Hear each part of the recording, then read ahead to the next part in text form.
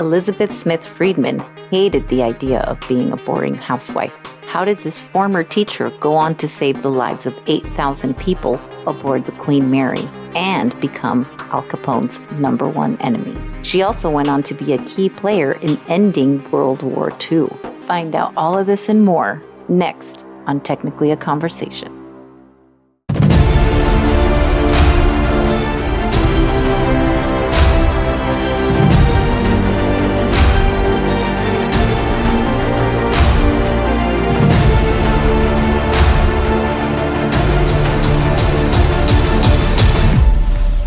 Greetings, super friends. Welcome to another edition of Technically a Conversation. Here, we take turns sharing something new we've learned with each other and hope that you find it interesting too. I'm one of your co-hosts, Cisela. Joining me as always is Jose. How are you? I'm doing great. How about yourself? Good. How was your week? Good.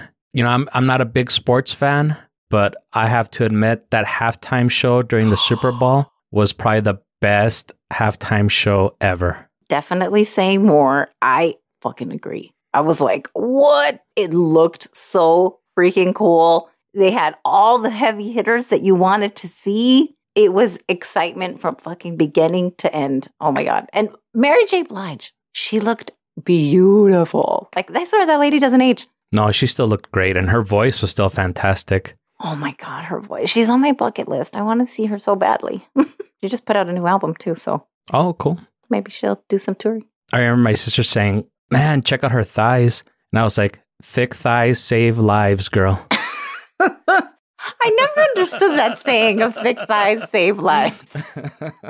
I can see like thick thighs turn eyes or something. I don't know, maybe something like that. But I don't know how they're saving lives, but sure, we'll go with it. Yeah, no, I was already sold with Dr. Dre and Snoop Dogg.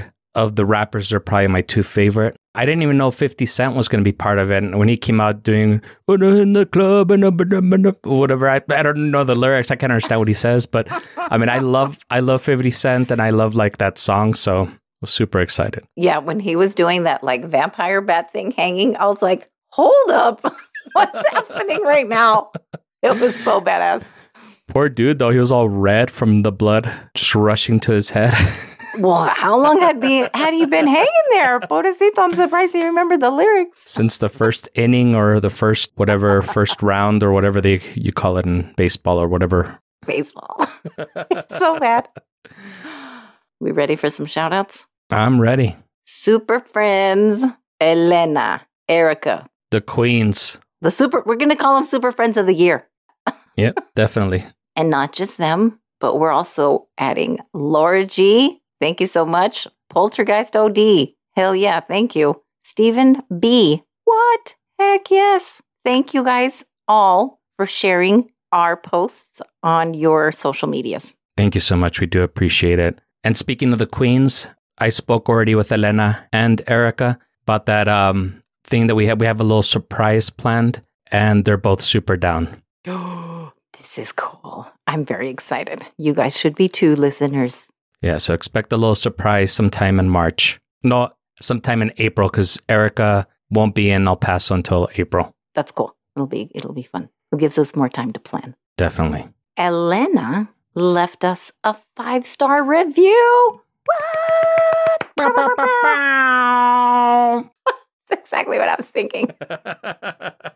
Thank you so much, Elena. All of these things absolutely help us. Yes, we really do appreciate it. That definitely helps us to get noticed and to be recommended by the infamous algorithm. Yeah. All hail to the algorithm. Quick reminder, we still have the contest for a chance to win your very own, very sexy, Technically a Conversation t-shirt. What do they have to do, Jose? Just leave us a review.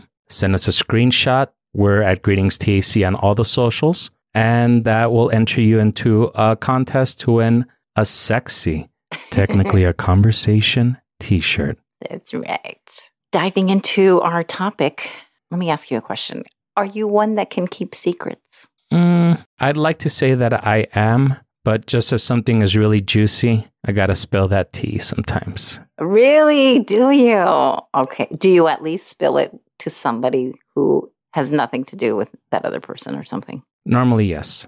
Oh, okay. That's good. I am also very much a vault when it comes to other people's secrets. I will say, though, like when I plan a vacation with my daughter and I intend to surprise her, like the day of, you know what I mean? Like it always sounds like really fun in theory to just be like, pack some shit. We're going to go somewhere to Vegas today or something. You know? That sounds really fun. Although Vegas with a child, probably not as fun, but you get the idea. I always wanted to do that. And I'm just like, I can't. I'm like so excited to like share the news. That's where I'm not really a vault, but you know, whatever. Yeah, I can't keep any secrets about myself. Like if I have something exciting to say, like I tell everybody. Oh, that's fun. Yeah. You're like, guess what? I don't have gonorrhea anymore. I'm just kidding. I'm kidding. I finally got my third penile injection and Jesus. That was wow. Okay. But I probably started it. I can't even blame you. Yeah, that was all your fault. That was me. You led me down that dark path. I know. Diving on in. The month of March is Women's History Month. So I thought it would be good if we got acquainted with a woman more people should definitely know. I know I certainly didn't know of her until I started researching this. And the information that I took was all from a PBS documentary. It was called The Codebreaker, and an article on history.com titled The Female World War II Codebreaker Who Busted Nazi Spy Rings. What? Do I have your attention?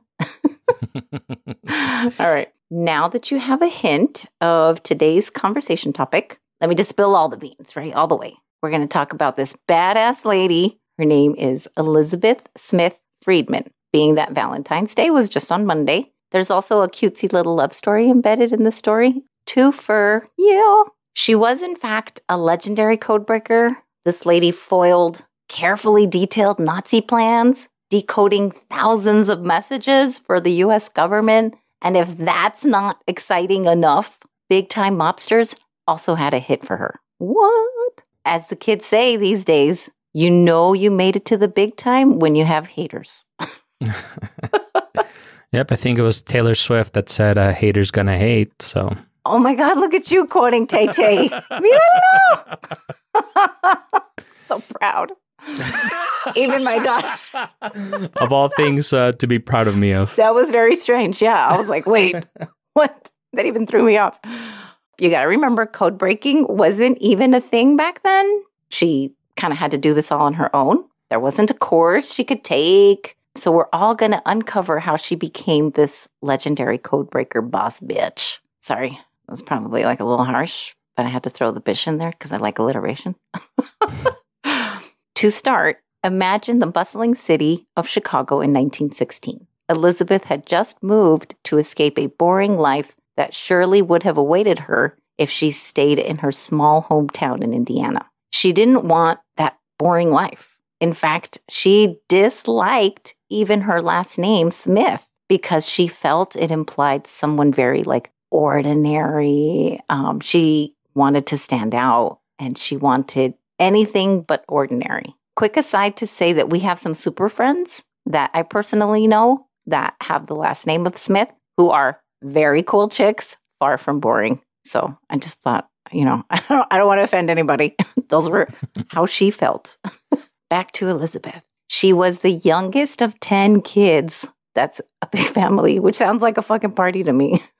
Elizabeth loved to read books. She loved poetry. She even wrote her own poetry. Her dad was a Civil War vet who didn't have a great relationship with her, mostly because he was very vocal when he disagreed with her going to college when she asked him for college money. He was of that mindset back then where he didn't think women should further their education after high school. Astute and persuasive Elizabeth convinced her dad to loan her the money anyway. But sadly, he said, yes, but at a 6% interest. Thanks, Dad. Sounds like my dad. Oh, and mine. That's okay. Well, no, I think I had to pay for my own.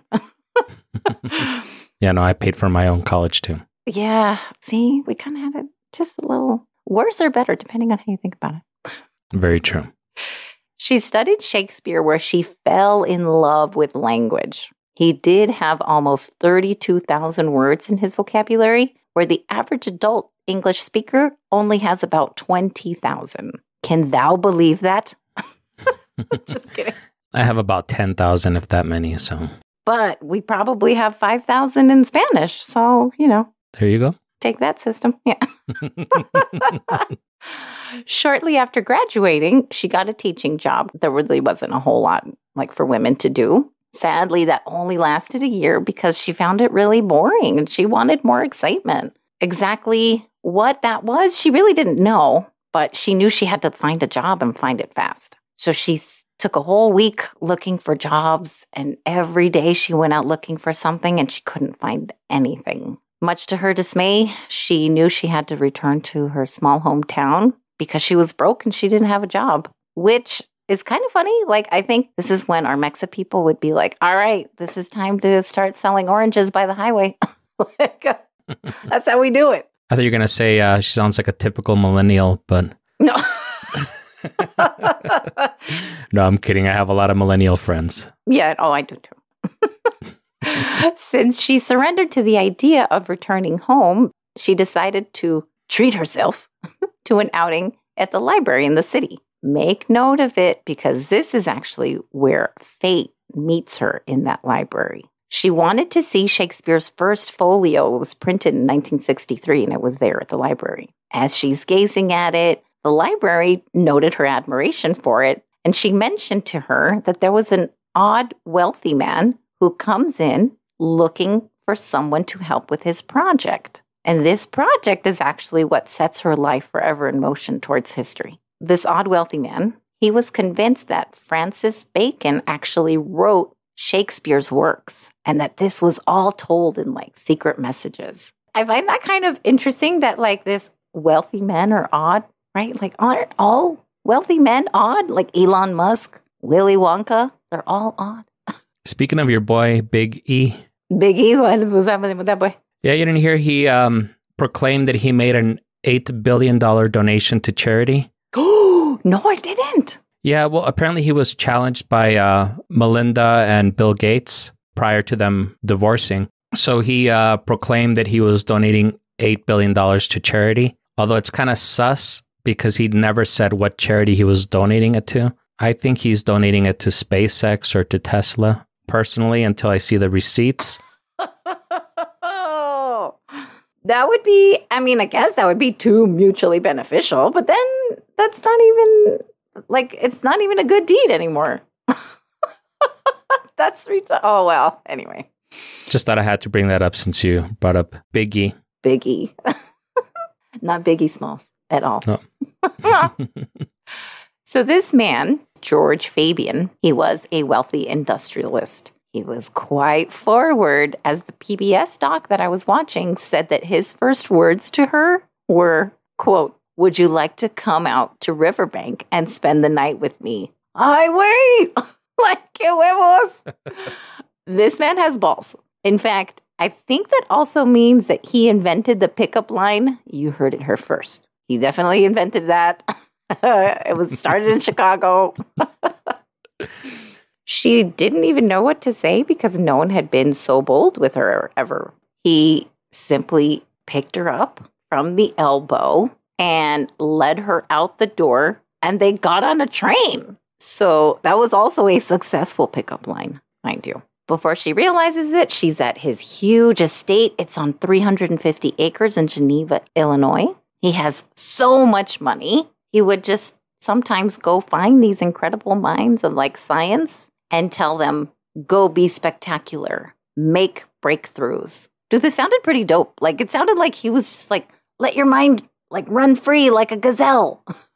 And you just give him a bag of money. Exactly. Very Willy Wonka. I'm telling you, it's so weird. In order for Elizabeth to help out with his project that the librarian had mentioned, she had to first learn Baconian coding that encoded messages. And this really thrilled her. In very basic terms, every letter of the alphabet had its own combination of 5 letters. So basically, A, all 5 A's, that would translate to letter A. And then A, B would be B, for example. And they would have to look for real subtle changes in the font or like maybe in like the typeset. And they thought these were signaling parts of the hidden messages. So they would like uncover what that letter was, and then they would, see if there was like a hidden message. It just sounded like a grown-up game of like treasure hunting or something like that. Like the Da Vinci Code before the Da Vinci Code. Right, exactly.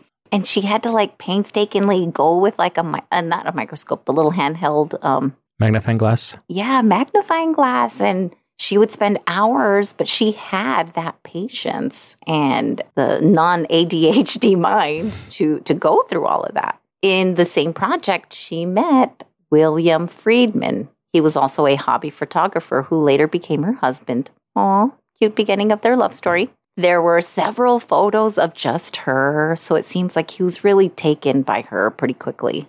It was rumored that when he was asked how he got into cryptology, that he would reply with kind of like a devilish smile, and he would say that he was seduced into it. Ooh, cute.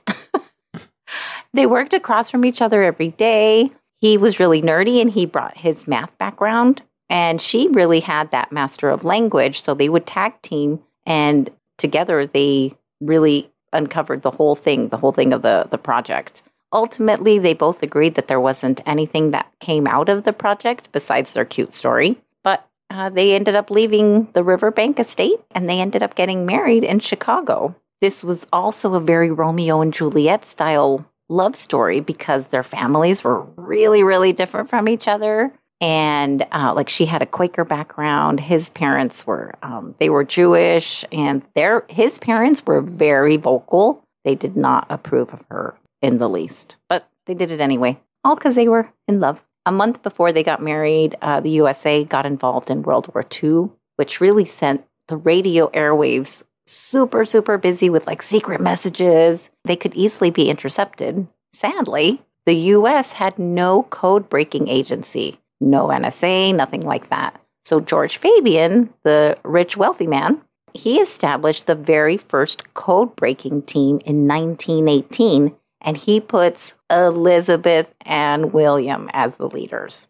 A woman to lead was something really, like, just super heavily doubted. It looked bad. It was like suggesting Stevie Wonder to lead you on a Grand Canyon tour. Like, people were really thinking this was probably not a good idea. The Navy, State, and Justice Departments were sending thousands of messages for decryption to them. Meanwhile, they really didn't have any training, no one to help them through with this. It was quite the baptism by fire. The couple started learning a crap ton. I have a cool question for you. What is the difference between a cipher and a code? One of them is a marsupial. Yeah. And no.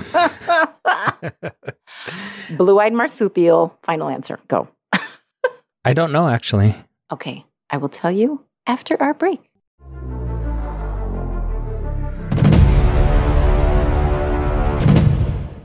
This show is part of the Pro-Democracy Podcast Coalition. It's a group of over 100 podcasts that have pledged to spread the word about the state of American democracy. We're partnering with the nonpartisan group Represent Us to promote efforts to protect the freedom to vote and to pass laws that'll make our government truly inclusive. America's democracy faces urgent threats, but there are ways we can build a fairer path forward together. Visit represent.us/podcast to learn more.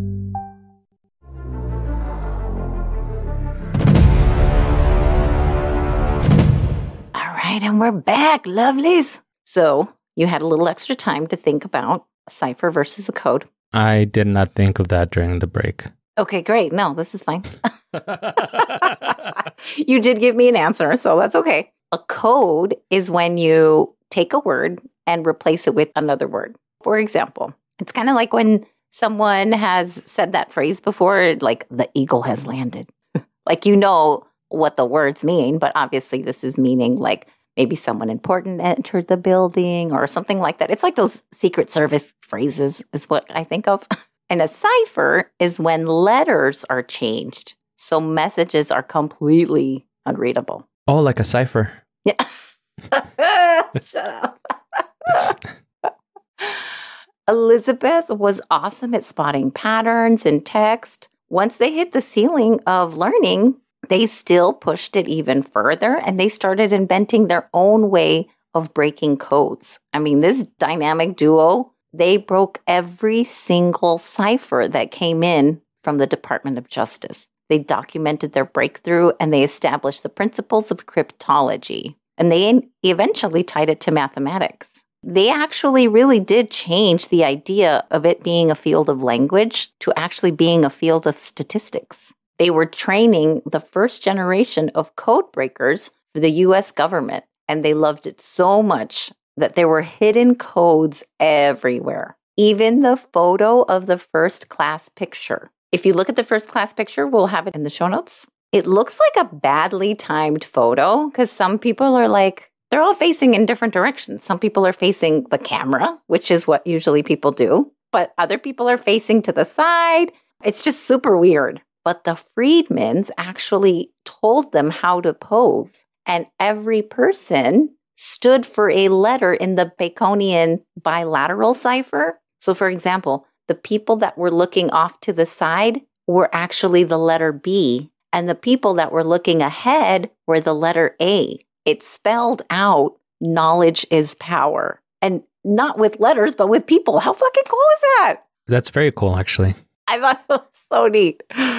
6 months into the war, the government saw the need for its own cipher bureau in D.C., and work was starting to dwindle for the Friedmans because the government was starting their own, right? And William signed up for war so he can go be a code breaker in Europe. And Elizabeth wanted to go too because this was like her work. This was her calling. And she couldn't go because she was a woman. So she felt really robbed. And especially because she taught him. And he could go, but not her. Like, that's a little bit dick, right? That's very fucked up. Yeah. So she was alone at Riverbank, just writing to her husband. In those letters, she wrote that the wealthy man was starting to proposition her. This guy was like super forward. He was like Indecent Proposal before Indecent Proposal. He's like, hey, girl, come crack the code over here in my pants. Yeah, exactly. Exactly. Gross. William got really upset when he found out that he was making passes at her. And William called him, quote unquote, a nameless rascal. What? I thought that was really cute. What a scoundrel. I'm so using this like nameless rascal. This is fucking hilarious. They left Riverbank when William finally came back from the war, and he got a really good job, and it was still breaking codes. This is still 1921. She was also offered a job breaking codes. Grab your popcorn, because here's where some shit goes down. She was offered half his pay. What? Do they not know that this is a fucking person who taught him? Anyway, after she was working there for a year, she said enough of this shit and left. I'm sure that was probably even in code, and she was probably like, you look at me like a plain tortilla chip when I'm really a spicy Dorito nacho. You nameless rascal. I'm just kidding. Elizabeth ended up having a baby girl in 1923. Soon thereafter, she had a son. And at this point, she was a mother, and she really thought that her code-breaking days were behind her until it literally came knocking at her door. Coast Guard visited her house personally, stating that there were a ton of messages that were being intercepted, but they were so hard that no one could break them. So they were pleading for her help. This was in time of Prohibition, which made mobsters get really creative about selling the alcohol, the bootlegging. Not to mention, it was a rough time with all kinds of murders going on between all the gangsters, and also they were killing anyone in the way of making them money. The liquor was coming in from Europe to feed our black market, and the Coast Guard was supposed to catch these people that were making the exchange, but they simply could not. Coast Guard had 200 ships to guard 5,000 miles of coastline. The rum runners had huge vessels, and they had small boats. I mean, they were just outnumbered, and they were really highly organized. Of course, she did have to go back to work. She wanted to do her duty. And in the first 3 months, she alone decoded 2 years worth of messages, the ones that were supposedly super hard that no one could decode. Tell me that's not fucking super badass. Yeah, hopefully she got a huge raise for that too.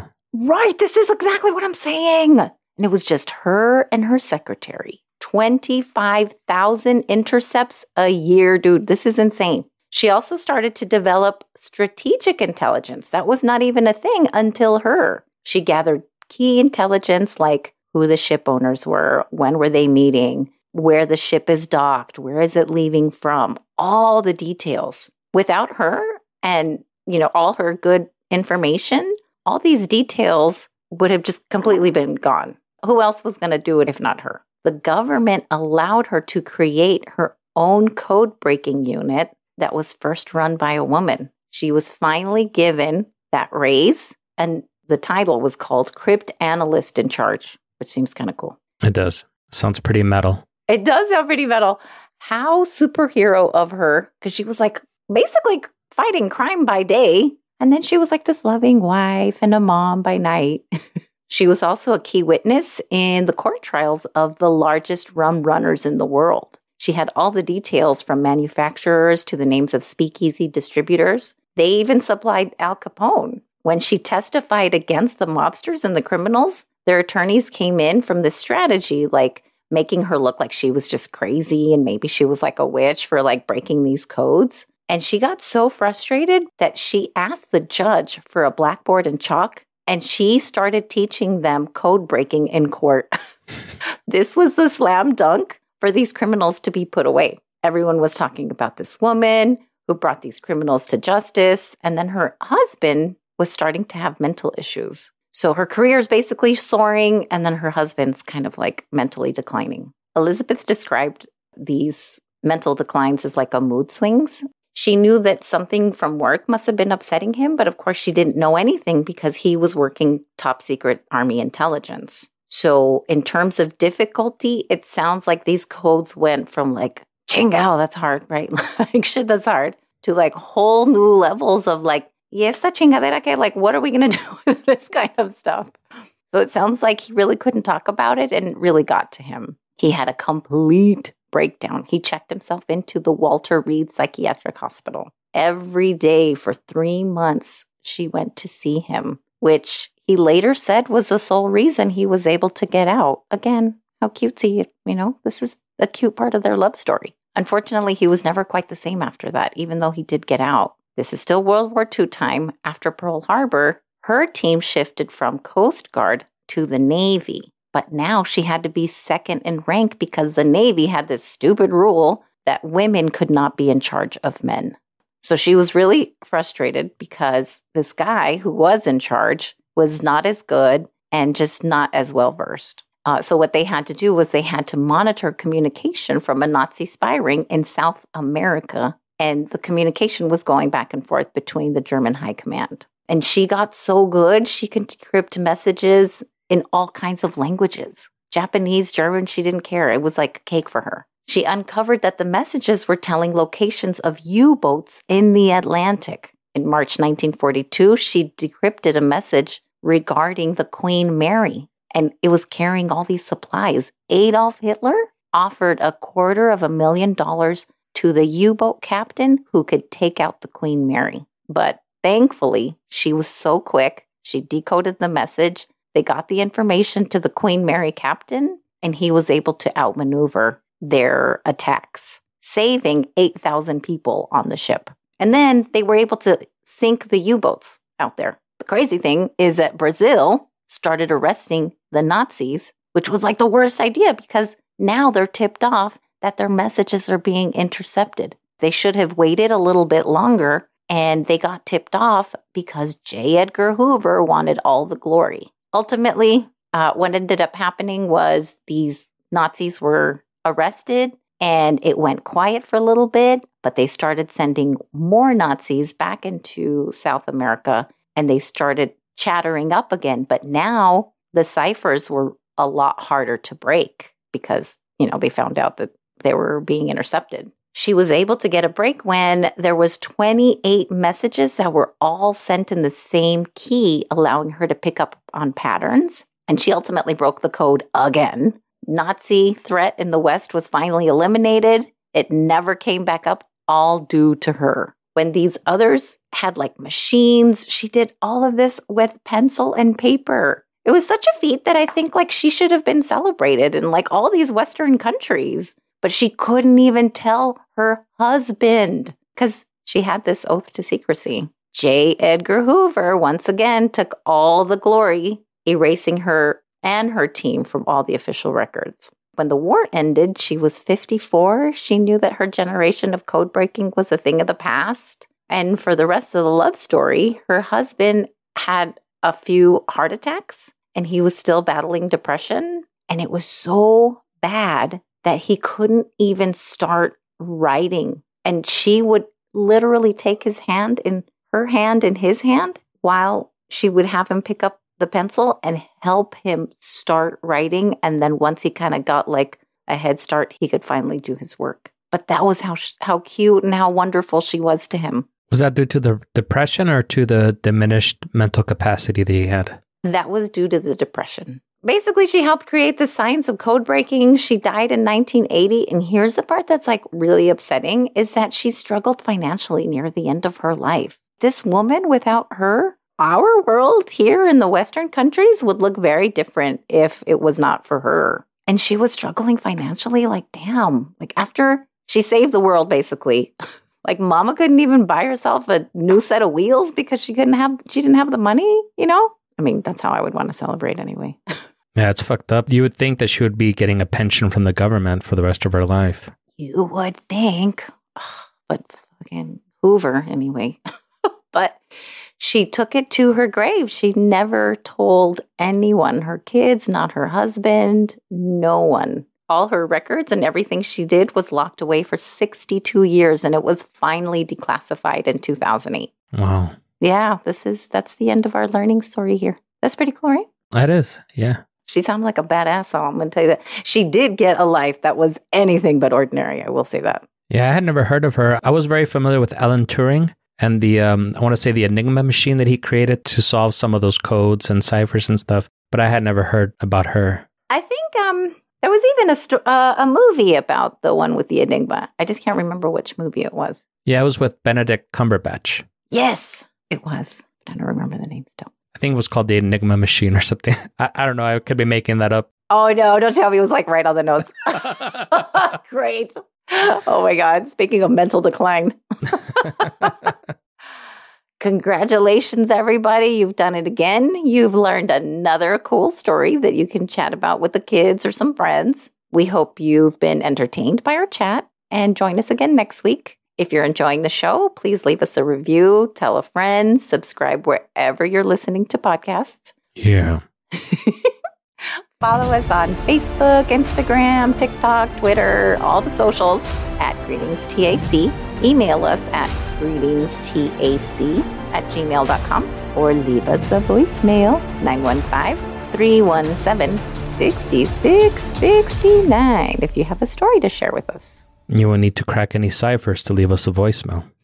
Or you can try to make us decode some stuff. What? That'd be fun.